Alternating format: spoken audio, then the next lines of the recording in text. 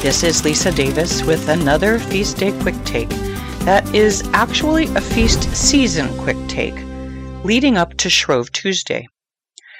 So there is a school of thought out there that celebrating Mardi Gras is not a very Catholic thing to do. There are mumblings and whispers and sometimes sneers that the very word carnival implies sins of the flesh. And don't get me wrong, this feeling of taintedness is understandable, seeing as this pre-Lenten festival has been an excuse for debauchery for quite some time. We all know that in New Orleans and Rio de Janeiro, for instance, the day before Ash Wednesday has become a free-for-all, an excuse to flout the commandments, making a mockery of the innocent old ways, from back in the day when these places were Catholic. But the roots of the Shrove Tuesday celebration, their very point, started out Catholic, regardless of the nomenclature and how it's come to be perceived. I'd like to talk a little bit about this, beginning with that funny word Shrovetide. The suffix tide tagged on the end of a word is fair warning that you're going to need to blow off some dust, as it's almost guaranteed to be an ancient word for an ancient thing, probably Catholic, going back to the Middle Ages at least. Coming from the Old English word tiden, this affix means, quote, an ecclesiastical anniversary or festival, as well as its accompanying season, end quote. In this case, we are talking about the pre-Lenten season beginning on Septuagesima Sunday, continuing through Sexagesima Sunday and Quinquagesima Sunday, also known as Shrove Sunday, and including Shrove Monday and Shrove Tuesday. So that's settled. What you might ask is a shrove. Are you picturing a critter like a groundhog popping out of a hole holding a sign to remind us that Lent is coming? It's okay to laugh about these things. This season of Shrovetide is the light-hearted preface to the serious season of Lent. A little silliness is allowed. We are in a time of preparation before a time of preparation. We don't have to buckle down quite yet. If I were homeschooling right now, I would challenge my children to draw a shrove before getting down to the etymology of the word and its definition. To wit, shrove is a medieval term, past tense for shrive, and to shrive is to forgive one's sins, something a priest needs to do for us before we embark on a good and holy Lenten season. Shrovetide then means confession time. Along with going to confession in order to enter the Lenten season with sparkling clean souls, we look ahead to the penitential season with an eye toward what we'll be offering up to prepare for the glorious feast of Easter. All the talk in Catholic circles right now is about what we'll be giving up. Who is going to take the plunge and give up coffee or sweets? Will we turn off the TV? Should we observe media silence for the 40 days? All this and more is up for prayerful consideration. And Shrove Tuesday, the day before Ash Wednesday, is the last day to make up our minds and indulge in our soon-to-be sacrificed pleasures, within reason. Following all the commandments, we can certainly enjoy ourselves, as St. John Bosco used to say, but without sinning. It's no secret that there are people, cities, actually whole countries, who have taken the Catholic understanding of feast before the fast and corrupted it, turning Shrove Tuesday in particular into nothing but an excuse to sin. The Mardi Gras festivals, which may have begun innocently enough, are now mostly wicked. If you care about saving your soul, you won't go anywhere near them. But the notion of Mardi Gras started out with a practical purpose for Catholics. Coming from the French, the words themselves literally mean Fat Tuesday. And though you might think fat, in this sense, is symbolic of overindulgence and poor decision-making, that's not actually the case, at least not originally. In the old days, beginning actually near the start of the 7th century, Pope St. Gregory the Great imposed a strict Lenten fast prohibiting for the 40 days not only meat, but all animal byproducts like milk, cheese, butter, eggs, and lard. Catholic housewives had a grand time cooking up, often frying up, treats full of eggs and butter like pancakes, punchkis, and beignets in order to use up all these pantry items, all the fats, before Ash Wednesday. Thus, Fat Tuesday. Now, the word carnival originally came from the Italian word carnelevare. You can hear the obvious Latin roots there, right? It translates as lifting or removing, the lavare part, carne, which of course means flesh or meat. Put together, it means just what you'd expect, removing meat. This is generally considered the original source of the word. You'll sometimes hear that it comes from farewell or vale, to meat, carne. Either way, though, it means the same thing. The original point of the celebration before Ash Wednesday was to say goodbye to and finish off the foods and other luxuries and habits that the faithful would be offering up during Lent. By the 20th century, the term carnival had evolved to mean a kind of circus or fair, retaining a shadow of the outward form but losing for most the meaning of the celebration. Sadly, by the 1920s, when this meaning was entered into English dictionaries officially, we were not only seeing Catholic meanings starting to disappear from lexicons, but from life in general. Nowadays, we seldom if ever hear the word Shrovetide, and the notion of carnival in connection with this time before Lent has been corrupted by the world to have an unsavory meaning. But it doesn't have to have an unsavory meaning for us. It's still in our hands in this fallen world to make our own worlds Catholic again, to create what is being called these days a counterculture in our own lives. Many families and parishes already do this, following along on the calendar, adding to the treasury of liturgical observances and masses. Many churches and families host special celebrations throughout the year. During the 12 days of Christmas, for instance, or to celebrate the patronal feast days of churches and families, on our own name days, and on feast days of saints special to us for any number of reasons, like St. Lucy, St. Patrick, St. Casimir, and St. Valentine. But how many are aware of the whole and entire celebration of Carnival that at one time extended from January 6th all the way to Ash Wednesday? An entire season of good, wholesome fun, long enjoyed by our ancestors in Catholic Europe. Have you ever wondered what folks did before television and internet? Well, besides reading books, writing letters, and making things with their hands, they planned get-togethers. And this season between Christmastide and Lent, and the downtime of winter, was one of the times of year our ancestors particularly enjoyed for this reason. I'd like to read from one of Maria von Trapp's books. Yes, the Maria von Trapp from The Sound of Music. The book is called Around the Year with the Trapp Family. We have the 1955 edition, but it was reprinted in 2018 by Sophia Institute. I haven't heard that the text has been tampered with in the new edition, but you can also still find the older versions in thrift books and A-books and sometimes on eBay. I think I've mentioned before that our family gleaned many of its annual traditions, especially those surrounding Holy Week, from the Von Trapp family. And Maria was a wonderful writer, full of wisdom and a heart for our faith that is as relevant and applicable today as it was in the 1950s. So, from Maria von Trapp's Around the Year with the Trapp Family, from the chapter entitled A Time to Dance, Carnival.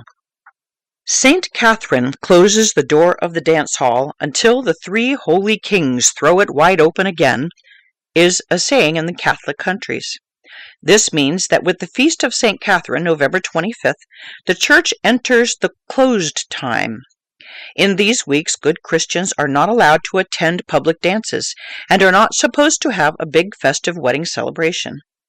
There are 2 such closed times between November 25th and Christmas, and again between Ash Wednesday and Easter Sunday. In former times, the weeks of Advent were called the Little Lent, and the people fasted almost as carefully as they would in the Big Lent, big only because it lasted longer. Fasting during the Little Lent is all but forgotten now, but the character of this closed time is still very much respected in Catholic countries. In order to make up for these 2 periods of abstinence from dancing and merrymaking, there is sandwiched in between a time that is, on the contrary, even dedicated to dancing and feasting of any kind. In Austria, these weeks are called Fasching. In Latin countries, they are known by the name Carnevale. The Latin name is usually translated as meat farewell, or Carnevale. As we know, one main feature of fasting is usually the abstinence from meat. Here in the United States, we have come across the word carnival almost exclusively in connection with the Mardi Gras celebration in New Orleans, so that people have the idea that carnival is celebrated only on the day before Ash Wednesday. This, however, is not so.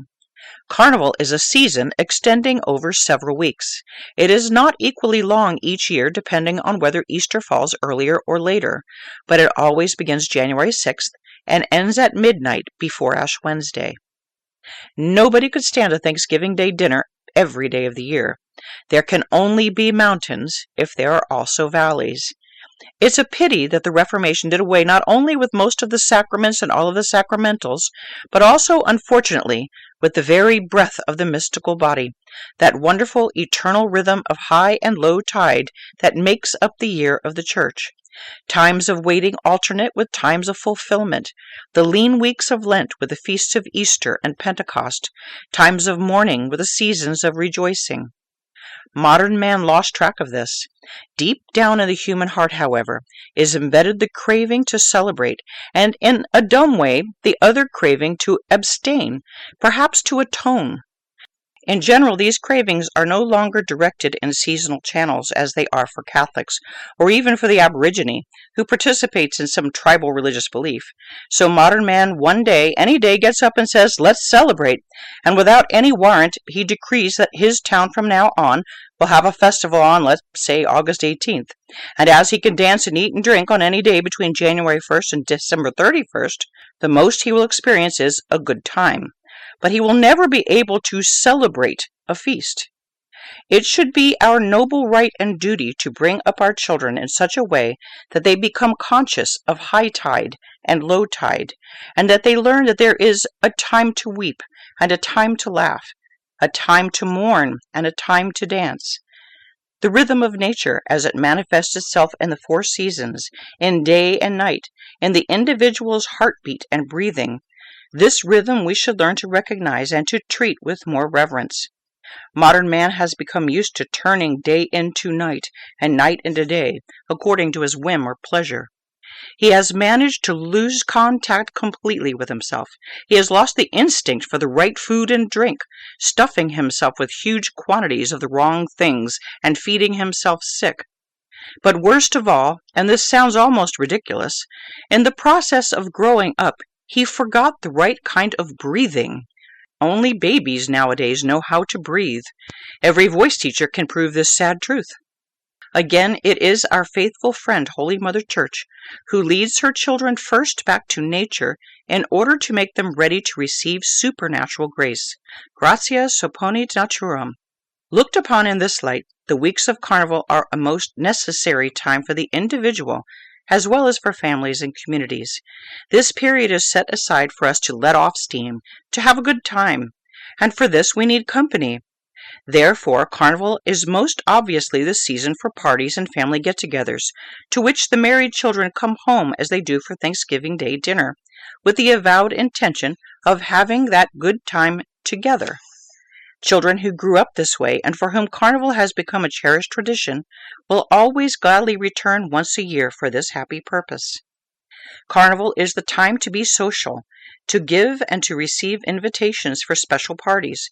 It is the time to celebrate as a parish group, perhaps once every week, maybe on Sunday afternoons. Again, from long experience, I must say, all these parties must have someone who plans and shapes them, and, very important, terminates them. It is a requirement for a successful party to know when to stop.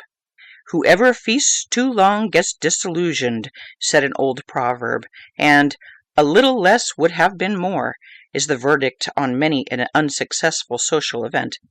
Therefore, one person or a small committee, small, mind you, should make the plans, where to meet and when, for how long, what to eat and drink, and what the topic of the evening will be. There seems to be something in human nature that makes us want to dress up once in a great while, to pretend to be somebody else, and this is true not only of children. As our family is so large, we were always self-sustaining when it came to celebrating feasts. The most hilarious evenings were those when we all came in fancy dress.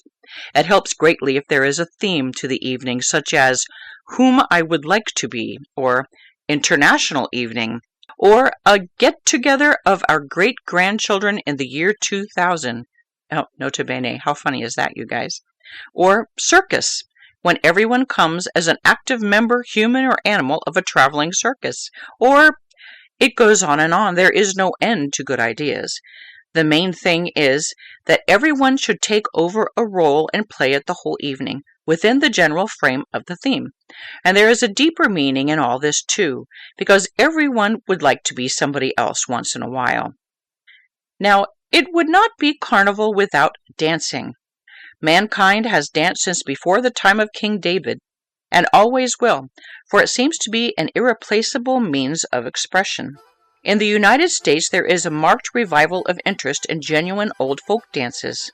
Although America is spoken of as a new country, everything American once came from an old country. It would be most interesting and rewarding if every family would search earnestly for the folk dances of its own people, its ancestors. Much research has been done recently, and many good books. Many records are now available. Let us think of the wonderful entertainment at a parish party if people were asked to contribute a folk dance from the country where their family came from, of course in national costume. And this should not be taken lightly. I see no other way to protect our young people from the frequent pernicious influence of modern ballroom dancing. Another nota bene, today is so much worse. There is no use in just talking against it. Something better has to be substituted. On other evenings, we might have fun at home by learning to play new games. Do we realize that there are hundreds, literally hundreds, of most entertaining games? We just don't know them. By inquiring among friends and by looking up books, we should be able to add a few good ones to our repertoire every year during the weeks of Carnival. This is an indispensable store to draw from when there are parties to be arranged for family or other feasts during the rest of the year. Let us put these weeks of Carnival to use and learn to dance together, play together, and sing together. Yes, sing together, but not the superficial, mediocre hits of the jukebox, short-lived like The Fly. Let us rather make it our business to find tunes among the good old folk songs, so that we have something to contribute when we meet the others on Sunday afternoons. Spent like this, the weeks of Carnival seem to fly. Every day the family is eagerly looking forward to the evening's program, whether it be singing or folk dancing or playing games or masquerading. One more feature of Carnival time is the food and drink, the specialties of the season. To understand the special character of Carnival pastry, why it is always fried in deep fat, why it is full of eggs and milk and meat, we have to go back to the beginning, when Lent was really the time of fast and abstinence, when it was forbidden not only to eat meat, but also milk and cream, and everything made thereof, such as butter and cheese. These last days before Ash Wednesday are the climax of Carnival. In the Catholic countries, where Lent afterwards would be taken seriously, work was stopped. People made merry practically day and night. In South America, it still seems to be this way, according to stories we have heard about Rio. The last day of Carnival is Mardi Gras, or Faschingdienstag, or Fat Tuesday. This should be a big celebration, if possible, of the whole parish together, or a circle of friends, and everything which one did during the previous weeks should be done just one more time. Once more this dance, once more this song, once more this game, until 12 o'clock sharp. When the clock strikes 12 in the middle of the dance, according to the good old tradition, one should stop, and the whole group should kneel down and say one Our Father together, and then rising up say, I wish you a blessed season of Lent, and go home. It has to be experienced to be fully believed, but there is a great blessing on such a Carnival time shared in a family. To have spent a good Carnival will finally prove to the greater honor and glory of God in enabling us to spend a good Lent. End quote. And this is the end of the chapter, and the good counsel of Maria von Trapp. Some things to consider, if not this year, perhaps to plan for next year. God bless, and best wishes for a happy, joyful Shrove Week, leading to a fruitful and holy Lent. This is Lisa, signing off.